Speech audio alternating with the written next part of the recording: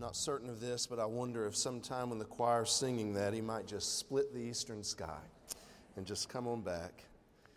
Growing up in my family, Christmas Eve was always the big day for celebration. So my mother's sister's family and my mother's brother's family and our family would gather together at my parents' home, and we would go to a Christmas Eve service, and then there was always this legendary Christmas dinner meal on Christmas Eve. And then we would get to finally have that big gift exchange, then quickly off to bed so we could prepare for the long-awaited Christmas morning. But as we grew up and kids came along and my nephews came along, Mom had to shift dinner a little bit because we couldn't fit all of that into one night, so we celebrate the dinner on the night before Christmas Eve. And in our family, we call that Christmas Adam. Since Adam came before Eve, Christmas Adam must come before Christmas Eve. So we have Christmas Adam dinner is what we all look forward to. But there is one legendary Christmas Eve in our family that stands out in my mind as the longest Christmas Eve ever.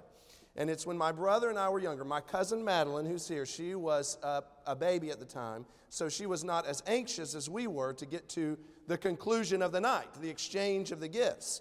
And so my mother and her brother decided to prepare the most incredible meal that they had ever made. Now that sounds wonderful, doesn't it? Unless you're 8 or 9 or 10 and you're thinking, can we please open the presents? Let me tell you, it was such an incredible meal. It took all day. And I have no clue what they were making, but I know it just went on. And I would have taken ham sandwiches and potato chips. Just get me to the gifts. In fact, we probably drove our parents crazy, my brother and me, as we just, can we please open? Can we please open? No. Finally, somebody gave in. And it was such a strong memory in my mind, it seared as to the gift I received. And it was my handheld electronic Donkey Kong game that I played until finally we could open the presents. I'm not sure at that age if I even enjoyed the food we ate. But as a kid, waiting for Christmas takes forever. Are some of you out there, some of you kids, I'm sure you feel like it takes forever. But as an adult, it just flies by. I don't know why it just picks up such a quick pace as an adult. Well, last week, we talked about Christmas as a season of waiting. But today, we are going to talk in terms of Christmas as a season of hope. And included in all of the waiting for the Messiah, all of those hundreds and thousands of years in Israel, was a remnant who never lost hope that God would fulfill His promise and that one day He would send the Messiah. And these people lived in obedience to God every day, fully expecting it could be this very day that the Messiah would come. So I want to talk this morning about a couple who never lost hope, who were faithful to patiently wait for the Messiah in obedience to the Lord. And so we're going to be in Luke chapter 1, and I'm going to pick up the story in verse 5, and I'll read through verse 13. In the days of Herod, king of Judea, there was a priest named Zacharias of the division of Abijah. And he had a wife from the daughters of Aaron, and her name was Elizabeth. They were both righteous in the sight of God, walking blamelessly in all the commandments and requirements of the Lord. But they had no child, because Elizabeth was barren, and they were both advanced in years. Now it happened that while he was performing his priestly service before God, in the appointed order of the division, according to the custom of the priestly office, he was chosen by lot to enter the temple of the Lord and burn incense. And the whole multitude of the people were in prayer outside at the hour of the incense offering. And an angel of the Lord appeared to him, standing to the right of the altar of incense. Zacharias was troubled when he saw the angel, and fear gripped him. But the angel said to him, "Do not be afraid, Zacharias, for your petition has been heard. And your wife Elizabeth will bear you a son, and you will give him the name John." God begins His rescue mission into the world by giving Zacharias and Elizabeth a son who will serve as a forerunner for the coming Messiah. The message today is when life seems hopeless, we can have confidence to hope in God because He hears, He cares, and He is in control. So how do we demonstrate our hope in God? Well, I think the passage points out that we hope by remaining faithful, by trusting God, and by giving praise to Him. So we're going to look a little closer at the story and the proposition of hoping in God by remaining faithful.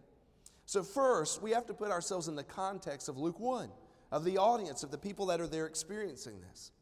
Israel had been waiting on God's promised Messiah, and God had gone silent.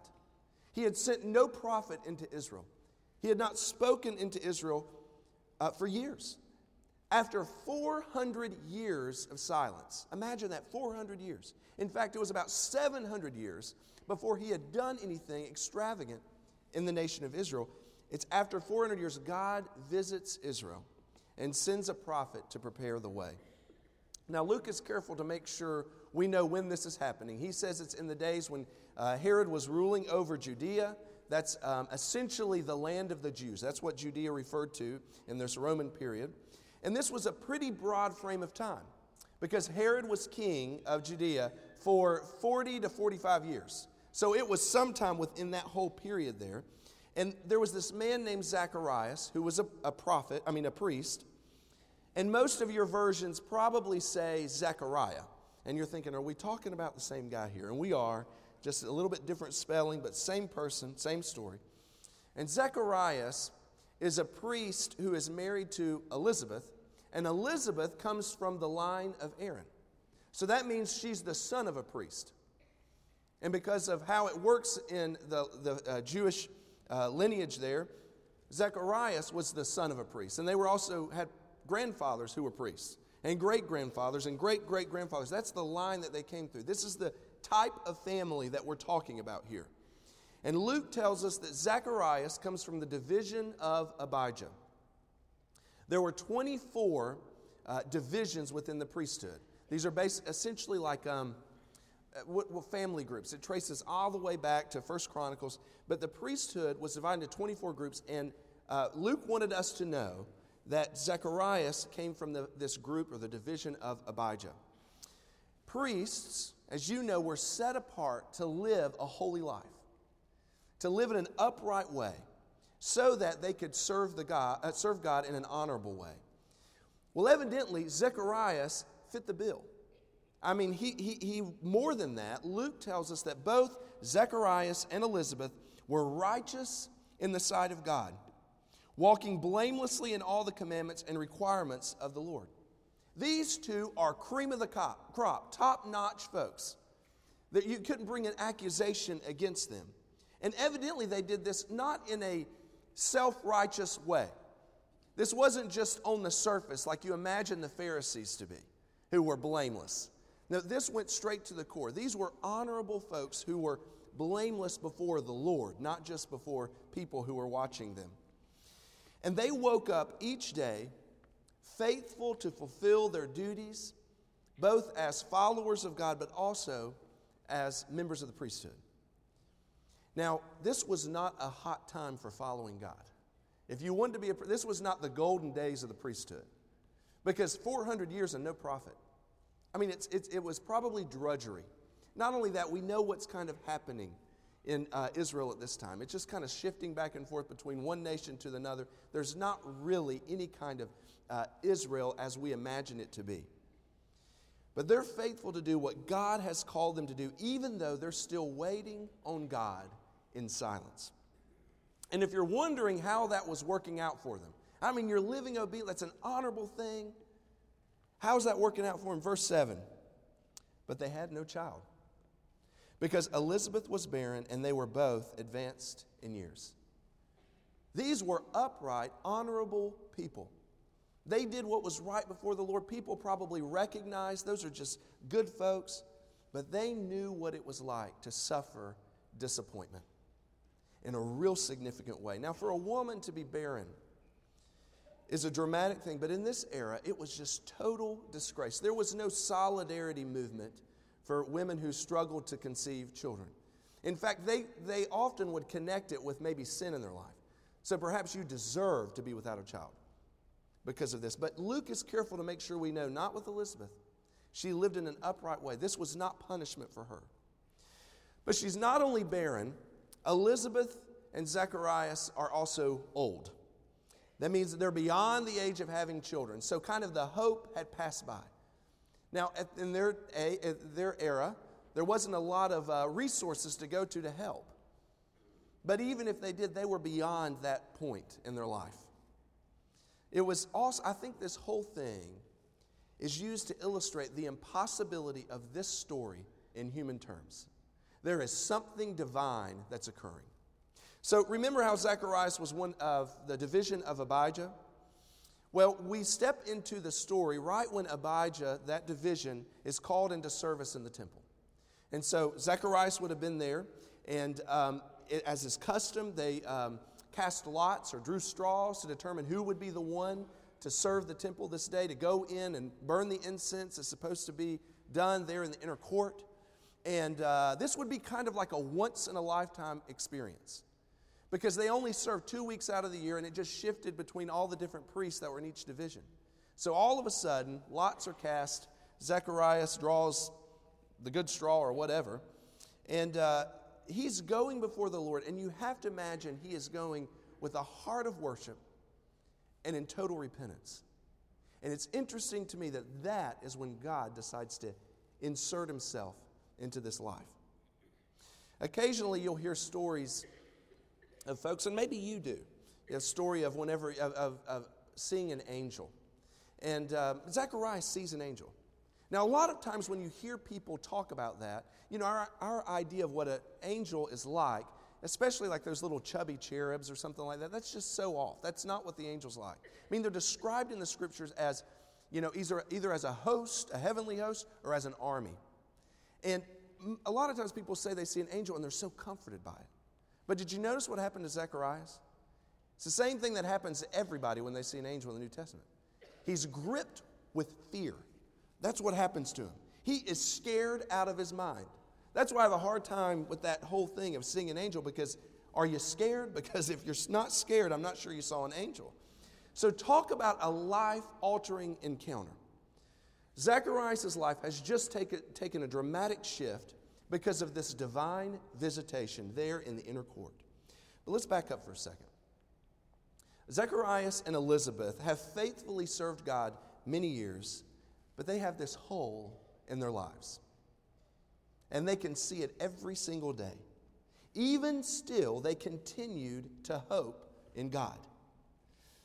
We demonstrate our hope in God by remaining faithful. Faithful in service. Faithful in attitude. Faithful in heart. Well, have you ever had a time in your life where you have felt a need or have this hole in your heart, and you seem like you're crying out to God, but he seems quiet, or he seems inactive, maybe even silent in the midst of your need? Maybe you're there right now. Let me tell you, if you've never experienced that, unfortunately, you will. Because that's part of the Christian life. Some of you will experience it several times. Because there are those moments in your life, and you ought to be prepared for this, where you will start asking yourself, why am I doing this? What good is this for me? Why am I still going to church, sitting in the pew here? Why am I still reading the scriptures? Why am I still singing in the choir? Why do I still show up to serve as an usher or play in the orchestra? Why do I do these things? What am I getting out of this? Am I doing this out of fear? Am I just here because of out of guilt? Because I feel like I'm praying and nobody's listening. Unfortunately, we all experience moments in our lives when we are striving to live the faithful life, and the thought crosses our mind, why? Is there anything really to this whole Christian life thing? Well, if you have ever experienced that, the good news is the Christmas story speaks specifically to that issue. In fact, the story of Elizabeth and Zacharias directly responds to those questions. Some of you feel like you've not received reward or blessing because of living an honorable life. You feel like you've just run into trouble. And you're on the verge of kind of throwing in the towel or jumping ship, walking away, checking out, whatever it might be. Maybe it's in your professional life. You think, what's wrong with just taking a little off the top? I mean, no, everybody else does it. They get away with it. And I mean, if somebody knows, it doesn't hurt anybody. I'm just so sick of doing the right thing. Or maybe it's in your family life. You think, I'm just so tired of being faithful. I feel like other people I've just walked into disappointment because of living a faithful life in my family. I just want out. Or maybe it's in friendships. Maybe it's in school, and you think, other people cheat. They get away with it. What's wrong with that? Whatever it might be, and you're like, why am I living this life? Is there a way out for me? And you're just led right up to that temptation. And you feel all alone. You feel left alone. And it's led you to this point. Well, beloved, God knows. God sees, God hears, God cares. And He has not forgotten you. It is worth holding on and remaining faithful. That's the story of Christmas. I'm sure that there were days that Zacharias and Elizabeth thought, let's just throw the towel in. I'm sure they had that temptation. Because here they were living the faithful life and they feel like they'd just been let down. But they continued to demonstrate hope by remaining faithful. They also hoped by trusting God. So Zacharias is in the inner court. All of a sudden, there's an angel. Now you can imagine, no wonder he's scared. All of a sudden it just jumps out. And he's scared, and Zacharias is an upright man. So what did he have to be afraid of? But imagine if that were you, What if it was me? Zacharias is a good guy. But he's gripped with fear, and then the angel speaks. Verse 13, do not be afraid, Zacharias. That's standard words from an angel to a person. For your petition has been heard, and your wife Elizabeth will bear you a son, and you will give him the name John. You catch that? Elizabeth and Zacharias had evidently been praying for a child. They knew that burden. And probably when their friends were having children, they were praying for a child. And when their friends' children grew up, they were praying for a child. When their friends were empty nesters, they were praying for a child until they eventually got to the point probably where it was like, that's not even a possibility for me. Elizabeth and Zacharias experienced that. And the angel that scared Zechariah says, your petition has been heard. I don't know about you, but sometimes that's about all I need to hear from God. I don't even need him to say, I'll answer it. I just need him to say, yes, I hear you. Because sometimes I pray and it bounces off the ceilings, I feel like. I feel like I cry out into the dark and nobody's on the receiving line. But the angel says to Zechariah, the Lord has heard your prayer. And Elizabeth is going to have a son, and you're going to name this son John. And then the angel Gabriel describes what John's birth will mean. Verse 14, you will have joy and gladness, and many will rejoice at his birth. It sounds like Jesus' birth. For he will be great in the sight of the Lord, and he will drink no wine or liquor, and he will be filled with the Holy Spirit while yet in his mother's womb. And he will turn many of the sons of Israel back to the Lord their God. It is he who will go as a forerunner before him in the spirit and power of Elijah to turn the hearts of the fathers back to the children and the disobedient to the attitude of the righteous, so as to make ready a people prepared for the Lord. Zacharias and Elizabeth prayed for a child. God answered their prayer by giving them abundantly more than they could ever ask for or imagine. Not just a child, you're getting a prophet. And God has been silent for 400 years, but he is going to speak. Can you imagine the thrill in his soul? And he's going to come as a forerunner. Well, you might be confused about that, but not Zacharias. He knew what Malachi had said, that there would be a forerunner before the Messiah came, who would come in the power and the spirit of Elijah. And it's happening. It's happening. What you've been waiting for is happening. And he's going to come and he's going to be set apart for a specific mission. So there are certain things he's going to abstain from. And then he's going to turn the hearts of the people back to the Lord. You know why? Because they had abandoned him. Because of the silence. And he's going to warm their hearts before Jesus steps in. So how do you think Zacharias responds to this amazing declaration from Gabriel, the angel of the Lord? Verse 18, Zacharias said to the angel, how will I know this is for certain? for I'm an old man and my wife is advanced in years."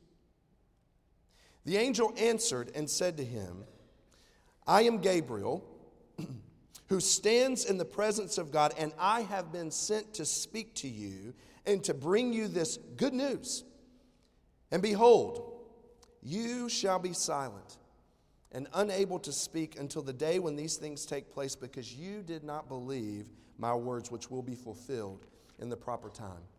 Zechariah says, "I think you might be talking to the wrong guy." I don't think this is a possibility for me and Elizabeth. I don't know if you know, I'm old and she's, advanced in years. That's kind of what he says. And he says, "Can you send me a sign? I mean, is this a hoax? Is this some kind of scam? I mean, are there cameras, I imagine that's what he's thinking. Maybe not cameras, but he's thinking, what's going on? Can you give me a sign so I know I can believe this?" And Gabriel offers a real gracious rebuke to him. He says, "I know who you are. I know this is unlikely in human terms, but I'm an angel of the Lord, and on the day that your division is serving in the temple and your lot's drawn, you show up here, and I appear beside the altar of the incense. And I'm not sure what kind of sign you're looking for, but God's speaking. And if God sent me here right now, then I think He is able to do the impossible in your life." Darrell Bach has said, "Sometimes underestimating God is as dangerous as rebelling against Him." I think that's the sin of the church. Underestimating God is as dangerous as rebelling against Him. Then Gabriel says these things, "They'll be fulfilled in their proper time." Well, I don't know about you, but that phrase, proper time, you kind of want to be like, hold up a second. You mean God's had a date circled on the calendar that He's been aiming for? Because I feel like He just kind of got stalled somewhere along the way. Something distracted Him. You mean He's been planning that we would have to wait this long? Maybe you're thinking the same thing in your own life. God's planning that we have to wait this long? How bad does He want it to get? I mentioned last week that I'm always in a hurry. Well, when you're in a hurry, you fail to recognize that God is sovereign over all things, even time. We demonstrate our hope by trusting God, even when it means we hope while we wait. One of the traditions that we have in our house for Christmas is the chocolate advent calendar. Kids, you know what I'm talking about, right? I mean, what better way is there to celebrate the coming of Christmas Day than to have chocolate every day? My kids rush to it because they think I could have chocolate for breakfast during Advent. They love it. Except for Amelia. Evidently, I messed up. She doesn't like cream in the middle of her chocolate. So she would rather have just the solid milk chocolate in the Advent calendar. So she has her own Advent calendar of sorts. It's until next year when Daddy gets it right, But in the case of Advent, we have a date on the calendar. We know we're headed towards the 25th of December. But the people of Israel, they didn't have a date circled on their calendar. They didn't know when God was going to show up. They didn't know when God was going to send the Messiah. Well, I think the way we apply this scripture to our lives is to ask the question, are we prepared for the Lord? John was coming to prepare the hearts of the people for the Lord. That was his mission, to make ready a people prepared for the Lord. Are you prepared for the Lord? Well, let me just suggest to you, even in this season, as we head towards Christmas, to place Christ at the center of our celebration, you have to be intentional to put margin there. So maybe over the next 2 weeks, what is it that you can do to prepare for the Christmas celebration? Perhaps if you haven't picked up a devotional, you can just pick up one for the next 2 weeks, an Advent devotional, maybe a reading guide for going through Scripture, reading that Christmas story. So by the time Christmas is here, you're ready to greet the holiday, the celebration of Jesus coming. Maybe it's carving out time for prayer. That Christmas tree will go down eventually. So maybe wake up early and just sit by the lights of the tree in prayer. Maybe it's for confession. You need to clean out your heart as you prepare for the coming King. He's coming. He has come. And so prepare your hearts as a dwelling place for the King of Kings. Let every heart prepare Him room. We sing it. We should practice it. So we demonstrate our hope in God by remaining faithful and trusting God, but also by giving praise to Him. So Zacharias is simply going into the inner court to burn incense. It's a real simple act, but he's in there for a long time, longer than normal. So what's happening outside the inner court? Verse 21. The people were waiting for Zacharias and were wondering at his delay in the temple. But when he came out, he was unable to speak to them. And they realized that he had seen a vision in the temple. And he kept making signs to them and remained mute. When the days of his priestly service were ended, he went back home. After these days, Elizabeth, his wife, became pregnant, and she kept herself in seclusion for 5 months, saying, "This is the way the Lord has dealt with me in the days when he looked with favor upon me to take away my disgrace among men." It was generally expected that when the priest came out of that inner court, that he would speak a blessing. I've been with God. So then he would proclaim a blessing, maybe a blessing out of the scriptures towards the people. But he didn't speak, and the people were like, "Okay, come on. Where is it? Cat got your tongue?" And then they realize, oh man, something's happened in there. He's seen a vision. And then Zacharias finishes up his duties. He goes home. Elizabeth gets pregnant. She places herself in seclusion. We don't really know why, but maybe she's just creating margin because this is something she has waited for, and now it's coming. And so then she is grateful. She demonstrates gratitude to God for taking away the shame that she felt. So Elizabeth offers a word of praise directed to God for taking away her disgrace that weighed so heavily on her heart. Well, you and I are able to demonstrate our hope in God as we direct any praise and all glory to Him. Whatever you pray, whatever you hope in is what you're going to praise, right? That's why we praise God, because we hope in Him. If you hope in the stock market, that's where you're going to place all your attention and your praise. If you hope in a political hero, that's what you're going to put your praise and glory there. But if you hope in God, you put your praise towards Him. But don't miss this. The whole story we've just read is a precursor, right? This is the precursor to the greatest story ever told. It's another birth announcement. Verse 26. Now in the 6th month, the angel Gabriel was sent from God to a city in Galilee called Nazareth, to a virgin engaged to a man whose name was Joseph, of the descendants of David, and the virgin's name was Mary. That is ultimately what we hope in, that God has sent His Son. Zacharias and Elizabeth's dilemma is ours. Do we continue to hope in God or do we give up? I know you each have plenty of reasons to decide to just throw the towel in, to give up. I don't know your circumstances, but I know how life goes. And I imagine that you're facing pressure just to jump ship, to stop believing, to stop serving, to stop giving. Sometimes life happens in a way that causes us to ask, why am I still living for the Lord? Why don't I just do what other people do? Well, in every generation, there is a remnant of Christians that decide whether or not they will remain faithful to God in spite of this feeling that your hope in God is not, that your hope in God is misplaced. The story of Zacharias and Elizabeth, the story of Christmas ultimately, is a reminder that your hope in God is not misplaced. Even though it seems that God is silent, that does not mean He is still. It does not mean He's uninterested. It does not mean that He's not listening. In fact, God reminds us that God pays attention. Christmas reminds us that God pays attention and is moved by those who continue to hope in Him.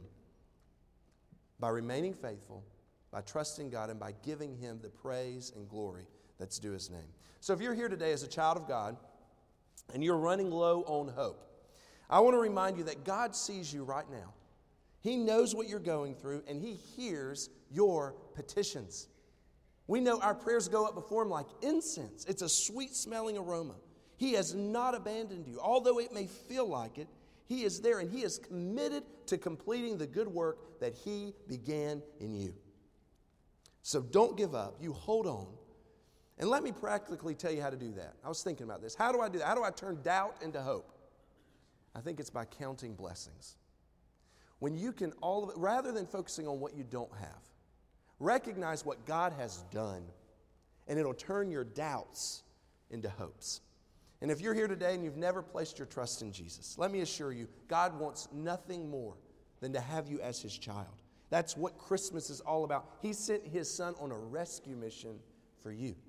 He sent his son to the cross so that you could have forgiveness. That's the message of Christmas, a message of hope. For God so loved the world that he gave his only son.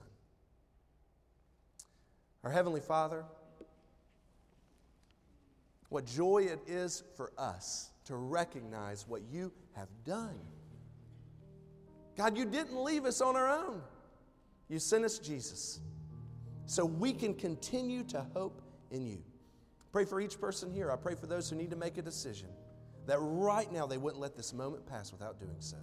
It's in Jesus' name we pray. Amen. Hope God's working in your heart, and if he is, and you need to make a decision, maybe to join the church, follow in baptism, maybe it's to place your trust in Jesus. Some of you, it may just be a recommitment of some sort. Then this is the moment for you. We're going to have invitation. I'll be waiting down front, some of the staff members, but as our choir stands and sings, I'm going to invite you to stand and respond.